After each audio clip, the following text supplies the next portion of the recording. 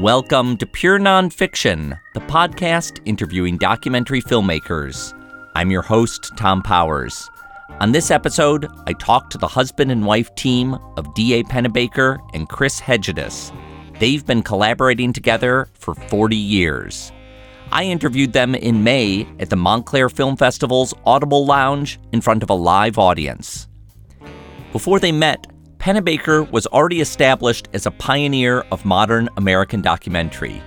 In 1960, he had joined with Robert Drew, Richard Leacock, Albert Maysles, and Terry McCartney-Philgate for the groundbreaking film Primary that followed John F. Kennedy on the campaign trail. We had begun our efforts to make a small portable camera that you could take into the streets and that would shoot sync dialogue so that you could make theater, as it were, on the run. But it was kind of a new beginning in New York, at least, for a kind of filming where anybody could do it. And that was the thing that really got people interested, I think, was that, you know, unlike, anybody could play an instrument or write a novel, or you did that kind of on your own. But nobody ever thought to make a movie by themselves, because that had to be done in factories out in Los Angeles or whatever. And the idea of being able to take a camera and go around with it and simply make a film by yourself was an intoxicating concept. Pennebaker spent 3 years with Drew Associates. On Sundance Now Doc Club, you can watch some of his films from that era, including Jane, about Jane Fonda in an ill-fated Broadway play, and Susan Starr, about a young pianist performing in competition. Pennebaker went on to make breakthrough documentaries, including Don't Look Back with Bob Dylan, Monterey Pop with Janis Joplin, Jimi Hendrix, and Otis Redding, and Ziggy Stardust and the Spiders from Mars with David Bowie. In 1976, Pennebaker was just over 50 years old when he met Chris Hegedus, who was half his age. They joined forces and spent the next 4 decades making over 20 documentaries together. Their new film is called Unlocking the Cage. It follows the lawyer Steve Wise on a crusade for animal rights in the courtroom. Chris describes what drew them in. Having an animal be a legal person for us seemed like, kind of a novel, if not bizarre, far-fetched idea. We didn't really know what he meant. But, he was committed. He was totally passionate about it. And that's what we look for in our films, are people who are passionate and, taking a big risk to pursue some kind of life goal. And that was exactly what Steve was doing. Our conversation touches upon a few of their films, including the latest, Unlocking the Cage. To begin, I asked how they met. She was trying to get her hands on a camera, but she won't admit that. No, I do admit that. Camera equipment back in the early 70s was kind of rare. There were a couple cameras out there. It was not very many places that you could rent them. They were extremely expensive to buy. I had a Bolex, which was not a sync sound camera. I was making films and having to rent them, so I thought, okay, well, I'm going to pair with somebody. And I had seen some of the Drew films. I had started as an experimental filmmaker, and I decided to put on a film festival, and I rented films from a catalog that had the Drew films in it. And the Drew films, as Tom said, were some of the first cinema verite films that were made by Bob Drew, Ricky Leacock, D.A. Pennebaker, Maysles, Terry Philgate, and a few others, including Hope Ryden, who was a woman in the group. And I immediately switched to be interested in making films about real life stories, and that was the end of the experimental films. And when I moved to New York, I wanted to work with them, and I went to see Bob Drew and asked him if he had a job, and he was very nice and apologized and said he didn't have anything now, but why don't you go see Pennebaker? And really, that's how we began our collaboration. I walked in, and we had an amazing conversation. So this, what year would this be? This was 1976, so it was 40 years ago. Penny, in 1976, where were you at in your career? Broke. That's why I got In the fact, job. we were about to declare bankruptcy. Only I'd figured out a way not to declare bankruptcy, because if you had a slip that said you were bankrupt and you showed it to people who were coming to collect money from you, you showed them that, and they went away and didn't bother you. So it was very surface. Eventually, I didn't declare it, but I was kind of wondering if I was some sort of momentary thing in my life where everything would be revealed or nothing would be revealed.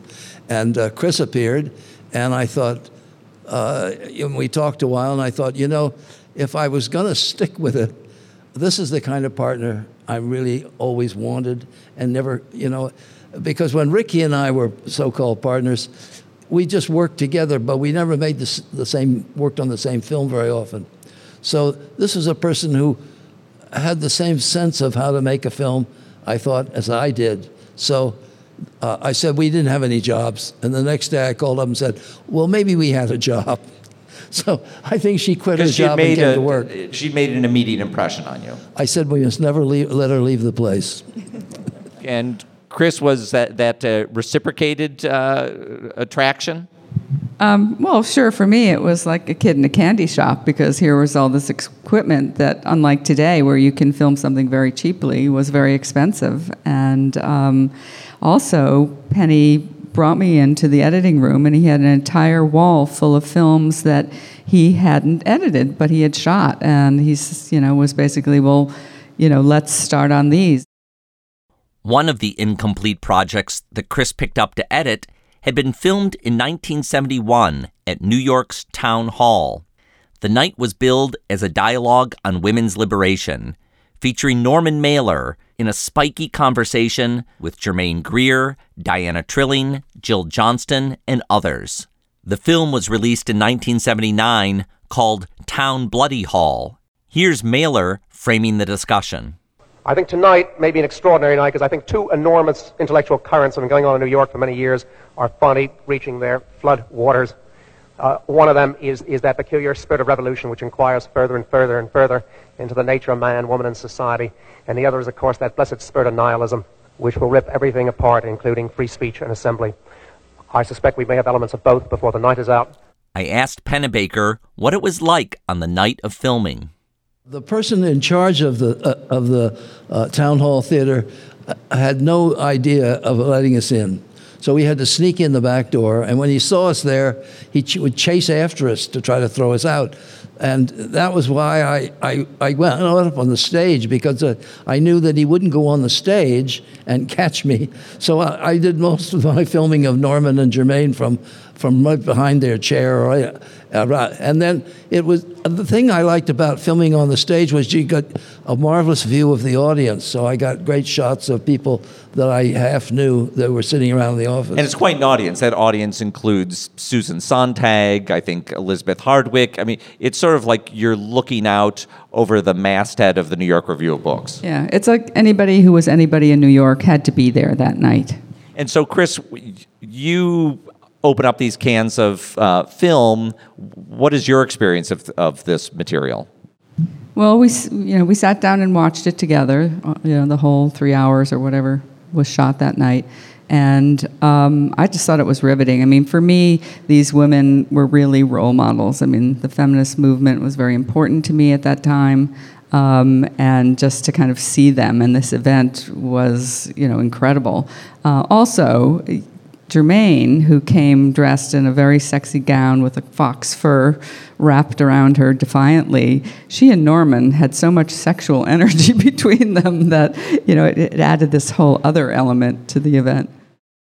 Here's a clip of Germaine Greer delivering her prepared remarks.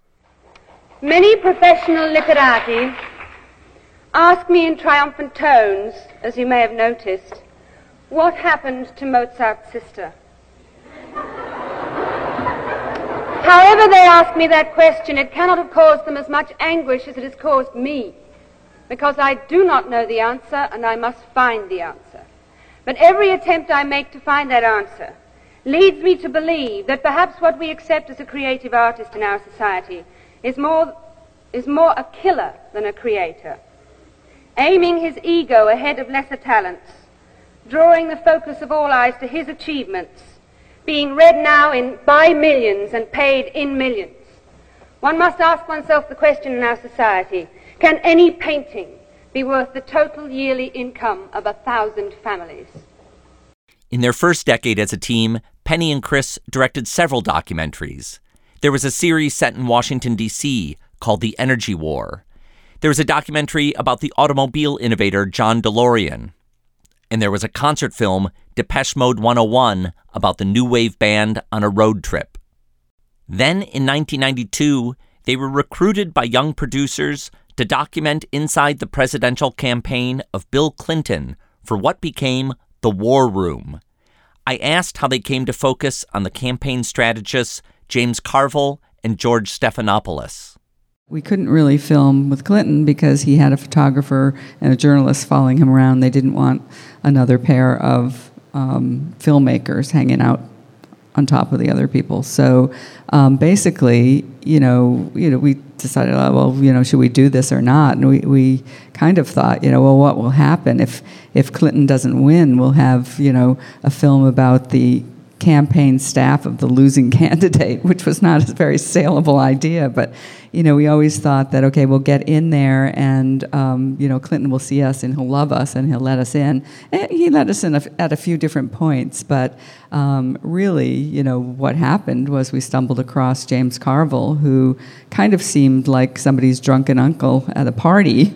We couldn't believe he had a strategy, but, he was, and he was brilliant. And, he and George were kind of like, a buddy team, and they seemed like, great characters to follow for the film. So, we hung out with them and essentially kind of stuck to the war room so that nobody could really fault us for not being with the president. We could say, a lot of films about the war room. And I think I've heard you say that you were constantly renegotiating your access to the war room. Is that right? Yeah, I mean, we just kept pushing, trying to get with Clinton, and it didn't work. And in the end, the film ended up being very special because the networks really didn't get that much of Clinton anyway. It's kind of like Clinton walking in the door and then he walks out of the door, and a TV anchor kind of tells the story. But being in the war room was an exclusive place to be, and we had all sorts of stories that the press didn't get. One of them that's in the film is when the campaign staff discover that George Bush is printing his campaign materials in Brazil.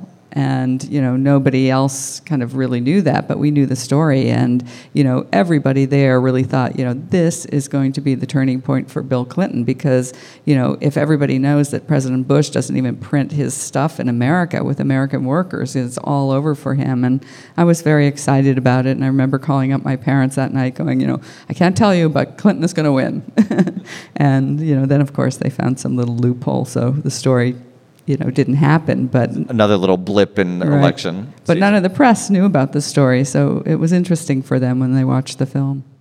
On the night before the election, they captured Stephanopoulos giving a speech to the staff as he pays tribute to Carville. Besides Bill Clinton, one person really gave his campaign focus. And one person wrote what I call a haiku about 5 months ago. Change versus more of the same. The economy's stupid. I think if you did a nexus, it would come up in about 1,000 places. And don't forget healthcare. I was kidding James yesterday. I said he's about to pass from the role of regular human being into the role of a legend. And I think he really deserves it. Because probably for the first time in a generation tomorrow, we're going to win. And that means that more people are going to have better jobs. People are going to pay a little less for health care, get better care, and more kids are going to go to better schools. So thanks.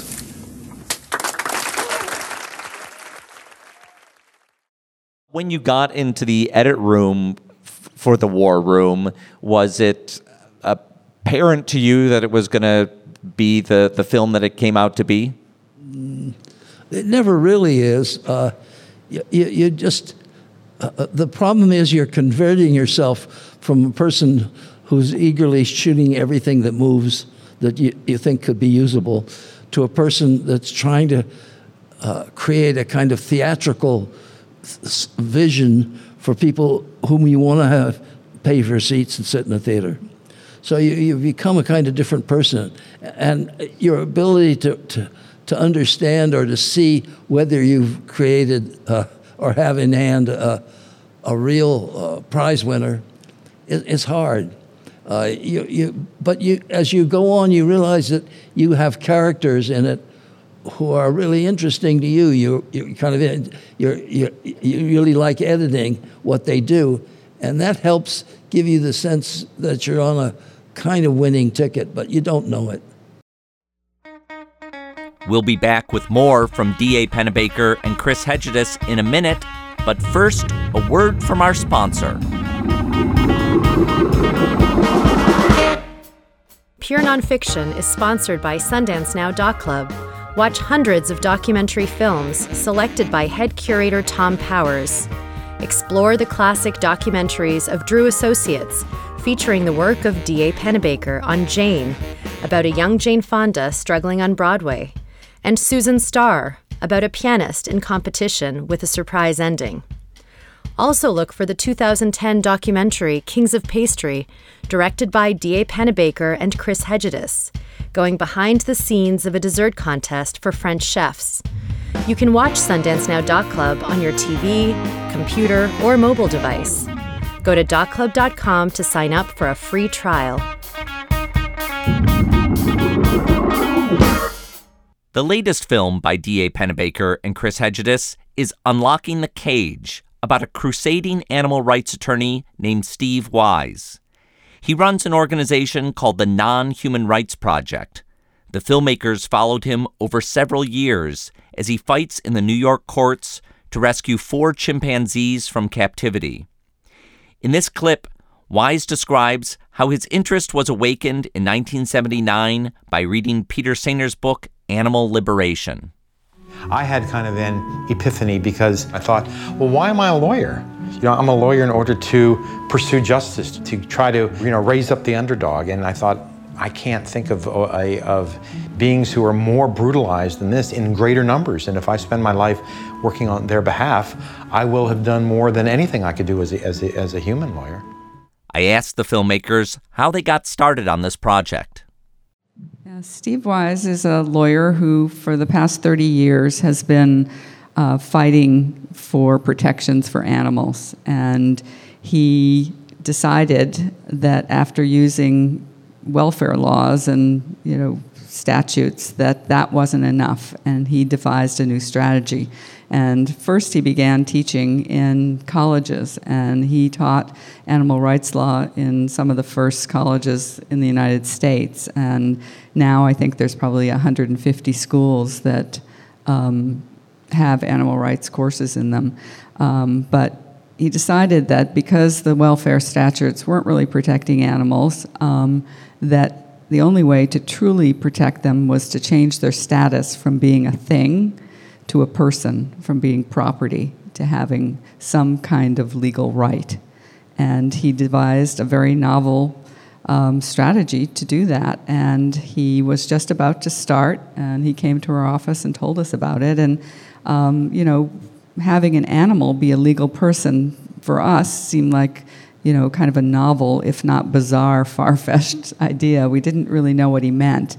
But, he was committed. He was totally passionate about it. And that's what we look for in our films, are people who are passionate and, taking a big risk to pursue some kind of life goal. And that was exactly what Steve was doing. And also, he was about to begin. And when you do our type of films, you want to start at the beginning. And as dog owners whose dog, which my daughter got us to take in, had died, so we fell in love with Steve because as a lawyer, what he'd done all his life as a lawyer was to go, and if your dog misbehaved and bit somebody who'd thrown a stone at him, he would go to court and save him. And he told me he only lost one case. So we, right away, he was somebody we were really interested in. You must have known as you were starting out that this isn't something that's going to be over in 2 months. No. Sadly, we did not. My knowledge of the law, being having paid a few traffic tickets reluctantly, and had trouble when I didn't, was that the law really moves very majestically. But what hooked me was, this is such a ridiculous idea that you can go and make the law change because it serves an animal, that I really, the curiosity made me want to film in a law court where he plead with some judge and to see what the judge would say. So I was hooked just out of curiosity, which probably hooks most documentary filmmakers anyway. And so then what was the process that extended the story over several years? Well, Steve went and looked at the law in every single state in the United States to see what kind of precedent cases they had, what kind of law they had. He decided he was going to use common law and argue under habeas corpus that this animal was being imprisoned. And he was going to prove that this animal had the cognitive capabilities, that it was an autonomous being, and it should be considered a legal person. So after searching around, and he wasn't going to take any animals. He decided that he wasn't going to, deal with the agriculture industry or anything like that. He was going to choose an animal that had been highly researched for their cognitive capabilities. So those would be the great apes, orcas, whales, elephants. And so in the end, he decided on great apes, and he decided on New York State, and he looked in New York State for some plaintiffs that he could argue, some chimpanzees that were being held in captivity or used in research in New York State, and that's where it started. But for me, part of the interesting adventure with Steve was going to see some of the primatologists who had done research with chimpanzees.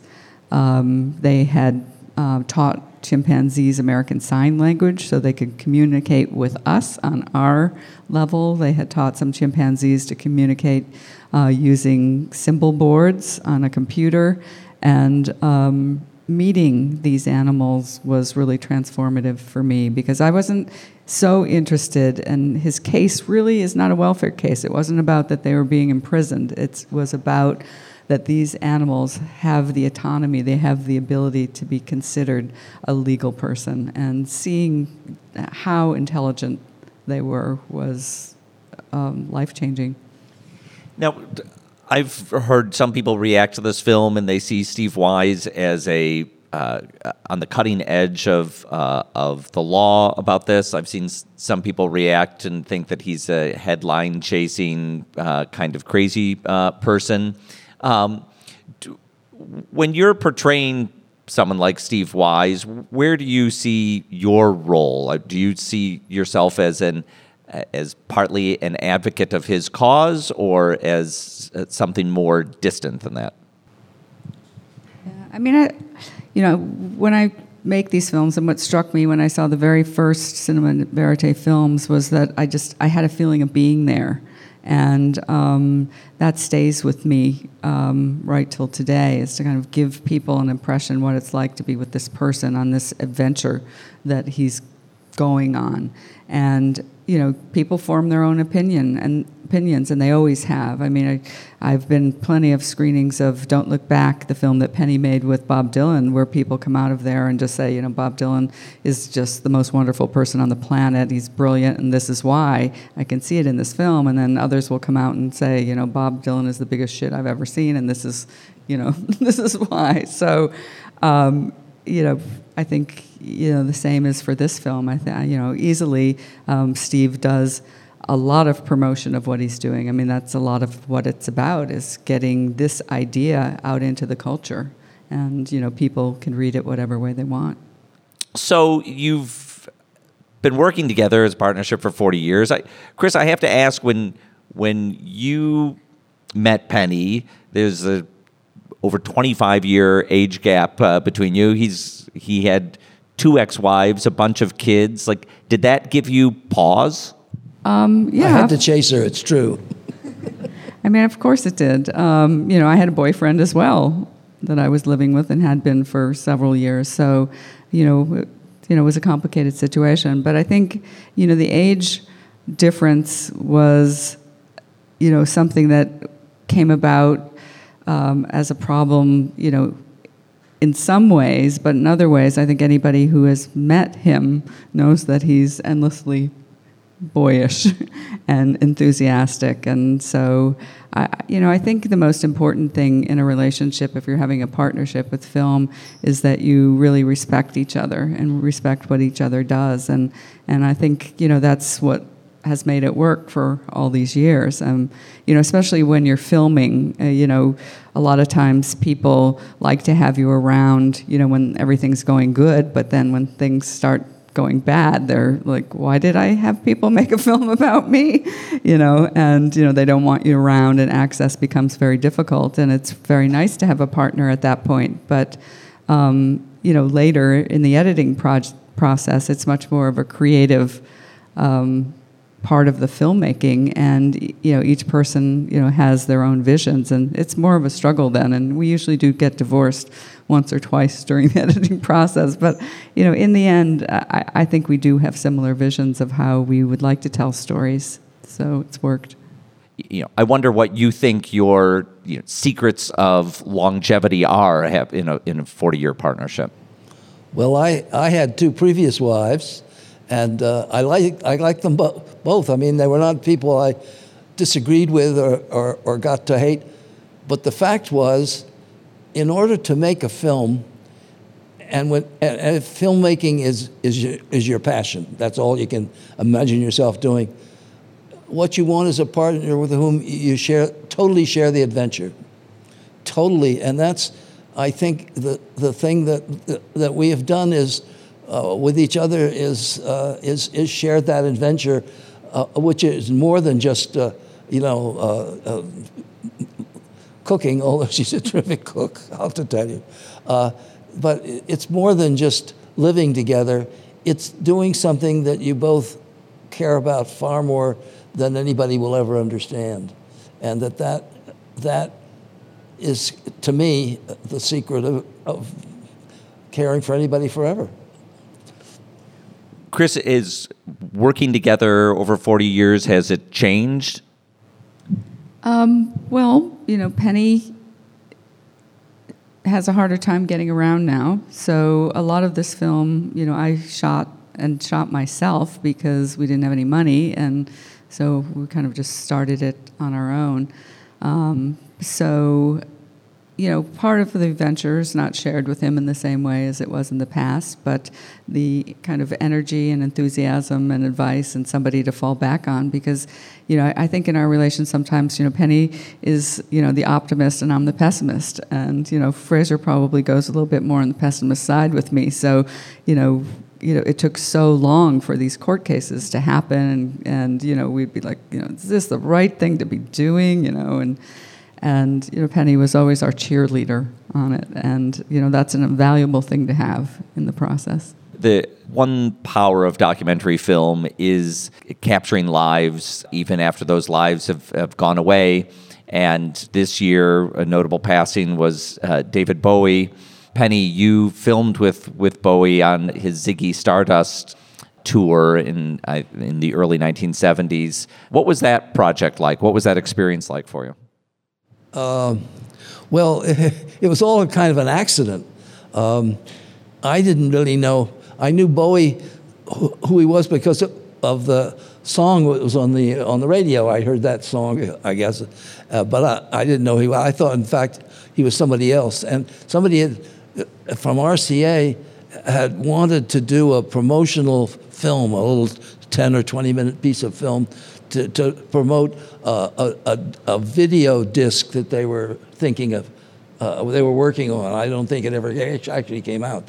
And so I was supposed to go over and film this with him. And I finally did go.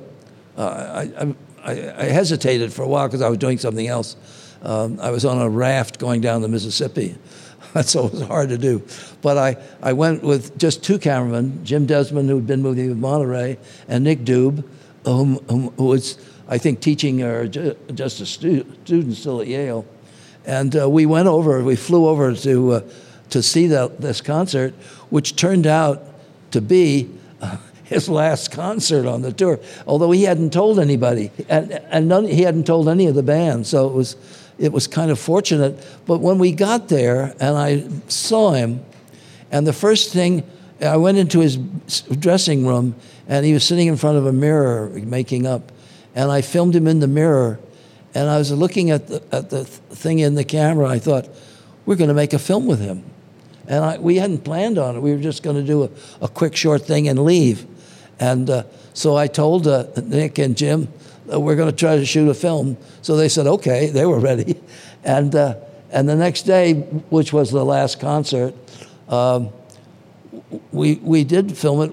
I left signs around the theater the night before saying, if you have a still camera, bring your flash guns, all the flash guns you can find, because I want a lot of flash guns going off in the theater. And so we did. We shot it the next day, and then nobody knew what to do with it. RCA didn't want it, and we didn't have rights to any of the music or anything else. And so I came back, but I decided to make the film. And it was such a fantastic thing to watch him. I mean, it's hard to describe, but this guy, for both men and women, was a very sexy person to watch perform. And he could carry a 90-minute show all by himself on stage, which was amazing. I don't know too many people that could do that. And we had this film of him, and we showed it at Edinburgh. Was that where? Yeah. And he heard about it, and it was, and then he called me and said he wanted to see it. So he came down and looked at it, and we had mixed it ourselves in a little home mixing studio we had in New York. And so then he came over and spent at least a month working with me to get the film finished, and to get, he wanted to make some changes in the editing, and we tried them out, and he was terrific to work with. It was a huge success, much to my surprise, and David was delighted with it, and in a way, he was as interested in filmmaking as he was in anything else. I mean, he was, I think, a fantastic actor, actually, by himself, but the fact that film came to exist is still a kind of surprise to me. You know the Peter comes out better on a stolen guitar. You're the blessed with the spiders from Mars. Come on, come on. You really got a good thing going. Come on. If you think you're gonna make it, you better hang on to your tail.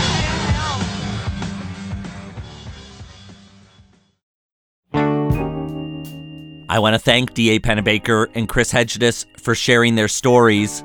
On our next episode, I speak to Ezra Edelman, the director behind the 7.5-hour ESPN documentary, O.J. Made in America.